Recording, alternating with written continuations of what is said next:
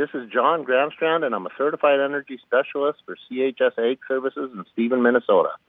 We're pleased to bring you this update from the Red River Farm Network. CHS Ag Services, providing solutions for your success. Tuesday Farm News on the Red River Farm Network. I'm Randy Conan along with Whitney Pittman. We'll also hear a report from Tyler Donaldson as well. Well, Congress has come to an agreement that would keep the government funded into March.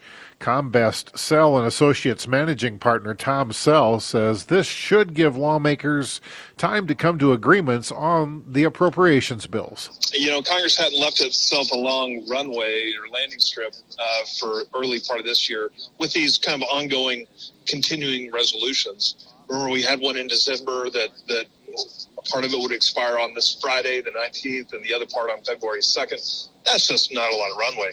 I mean, I think even the way the holidays fell this year, we're here on January 16th, and it feels like the month is just beginning. So they need more time to work these things out, and that extension of time is exactly what they're working on right now. Gives lead appropriators like a John Hoven or others time to work through these details. Sal says Speaker Johnson is looking at a key time for his leadership role, but he remains optimistic. Everyone's kind of talking about the pending fall of Mike Johnson or what kind of tightrope he's trying to walk. But, he seems to be at every turn kind of able to work through, given his credibility and kind of a different shtick from Kevin McCarthy, able to work through some of these issues, avoid these massive dramatic situations. We'll see. I mean, this week is critical. They've got to pass this thing. So they've kind of worked out an agreement in concept, but that's always subject to the will of the angry mob that is the entire U.S. Congress. So we'll see if they get this in done. But I think it's lined up pretty well. The Midwest will see a mostly quiet and cold weather pattern into Saturday before warmer temperatures and rain returns to the southwest and eastern areas next week. The northern plains will continue to be impacted by Arctic air through Friday before warming through the weekend. World Weather Incorporated says some occasional snow showers will occur through Monday as temperatures begin to slowly warm. The Wild World of Weeds workshop underway today at the Fargo Dome. Red River Farm Network Farm Broadcast. Tyler Donaldson of the Red River Farm Network here with Tom Peters of the NDSU Extension. Tom, so what are some of the bigger weed issues specifically with sugar beets that you've seen in the past year leading into the spring? There's really three, Tyler, and I'll preface that. Weeds are local, so what's important on your farm is important to you. But if we look at the whole growing region, there's really three weeds that stand out. And they're all glyphosate-resistant weeds. So water hemp, common ragweed, and kochia.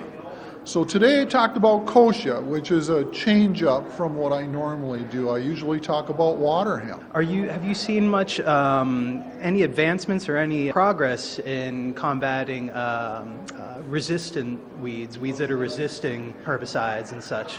So we have an affinity for pesticide. People want to solve all of their problems with pesticide. And unfortunately, we have some weed resistance challenges.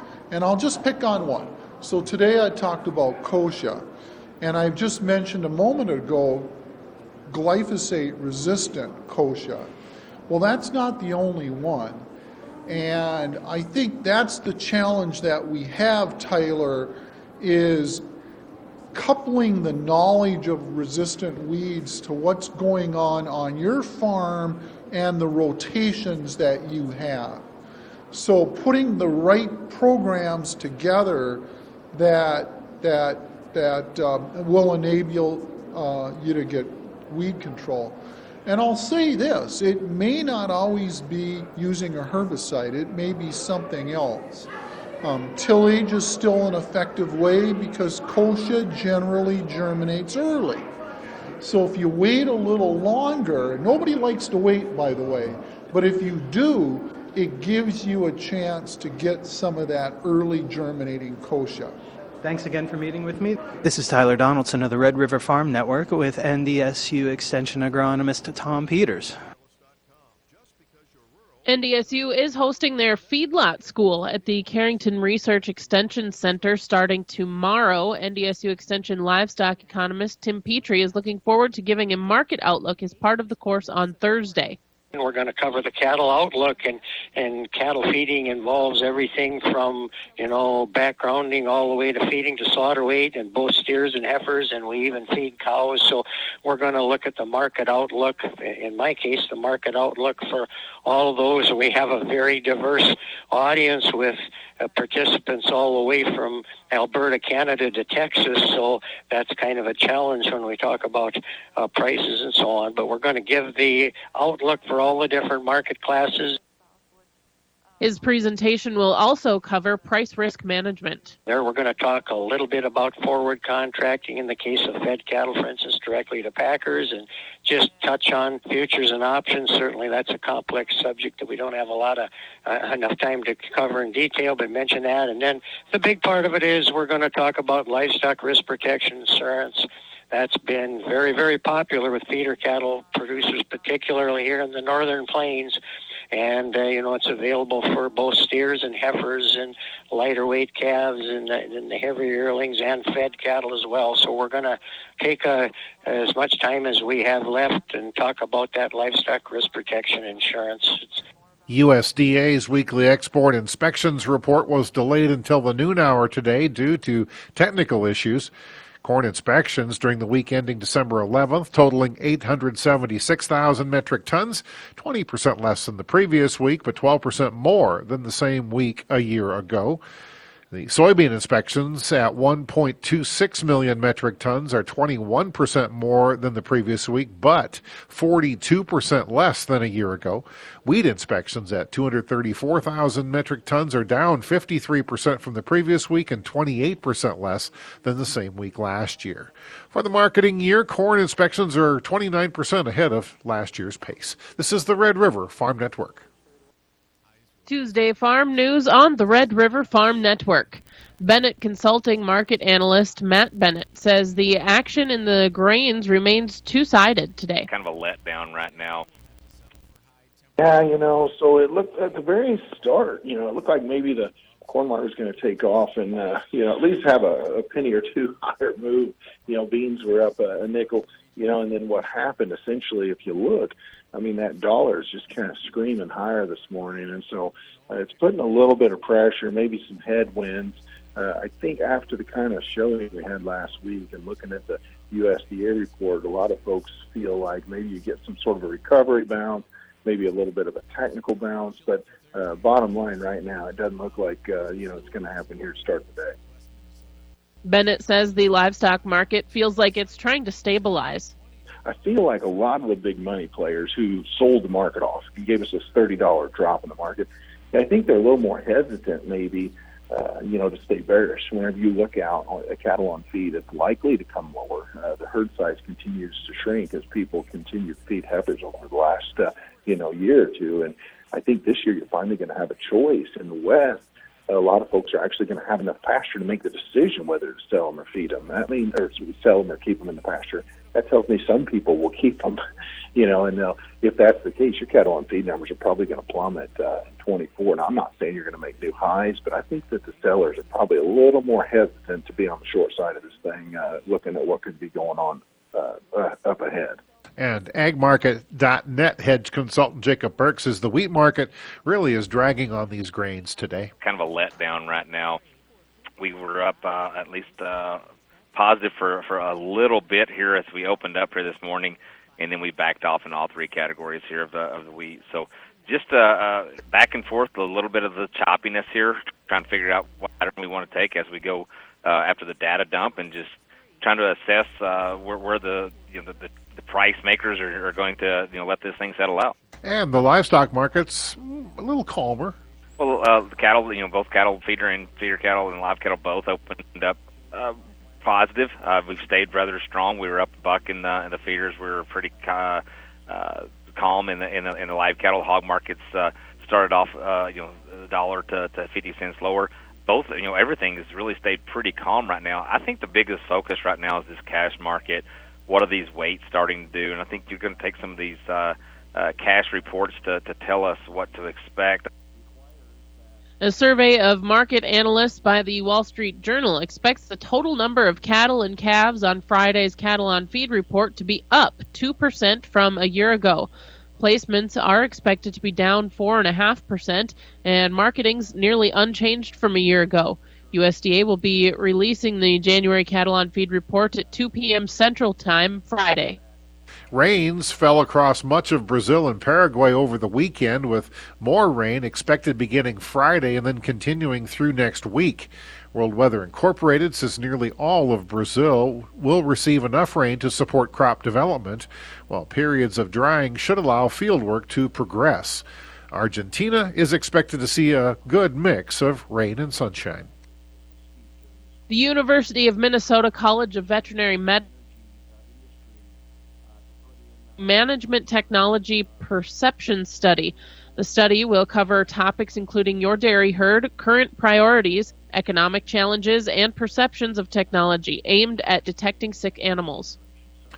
John Deere equipment will soon have satellite internet for service for its farmer customers in the United States and Brazil. With a new strategic partnership with SpaceX, Deere hopes to solve the problem of connectivity in rural areas. Deere Senior Product Manager Mike Kuhl says 30% of U.S. cropland and 80% of Brazilian cropland have connectivity issues.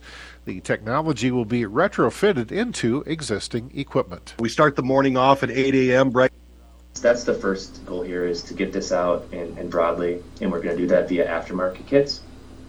And then in the future, we're looking at, what's necessary and needed to have this come out the factory. And a limited release is expected before the end of the year. So we're expecting the latter part of 2024. That's what we've been vocalizing, right? There's still some things that we need to do to deliver this to the measures and the quality that our customers have come to know. You're listening to the Red River Farm Network. Welcome to Inside Agriculture on the Red River Farm Network. The 38th Annual South Dakota Corn Conference will take place over the weekend in Sioux Falls. South Dakota Corn Growers Association President Dave Ellens is looking forward to policy discussions as the annual meeting for the association starts off the event on Saturday. We start the morning off at 8 a.m. bright and early with our annual meeting. That's a chance for our membership to come and bring resolutions and vote on resolutions and on topics and issues that they face at the farm front, and it gives us a chance to be their voice and peer and DC. When these topics or issues come up, we know what stance we need to take to protect our farmers. Carbon pipeline will come up. I know there's some resolutions on that. Also, there's always talk about protecting the rights of these farmers and stuff like that. So everything from freedom to farm to taxation to just smart policy. Attendees can take part in educational seminars throughout the day. We cover everything from marketing to weather to biofuels. So, and we start off with Tommy Grisafi. He's really good. Great outlook on grain marketing outlook for 24. And then at 11:20, we have Eric Snodgrass with he talks on weather meteorology. He just is so good about putting the weather and markets and everything at hand just to give you an outlook on what to expect in the coming year. We also have Harold Woolley, the National Corn Growers Association president there. So it's always good to hear from our counterparts at National Corn. And then we end the day for the educational session with Kenneth Zuckerberg, who's going to talk about just managing risk during risky times on the farm. Checking markets before we leave you this noon hour. March wheat Minneapolis is down 9 cents now at $6.90.5. Chicago March wheat's down 14. Kansas City down 14.25.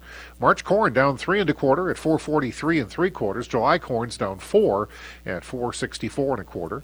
March soybeans are unchanged at 12.24 1/4. May soybeans down 1/4 penny, 12.35 1/2. March canola in Winnipeg is down, 90 cents a metric ton higher at $629.60 Canadian. February live cattle up $1.45. The January feeders are 72 cents higher, and February hogs down $1.60. This is the Red River Farm Network.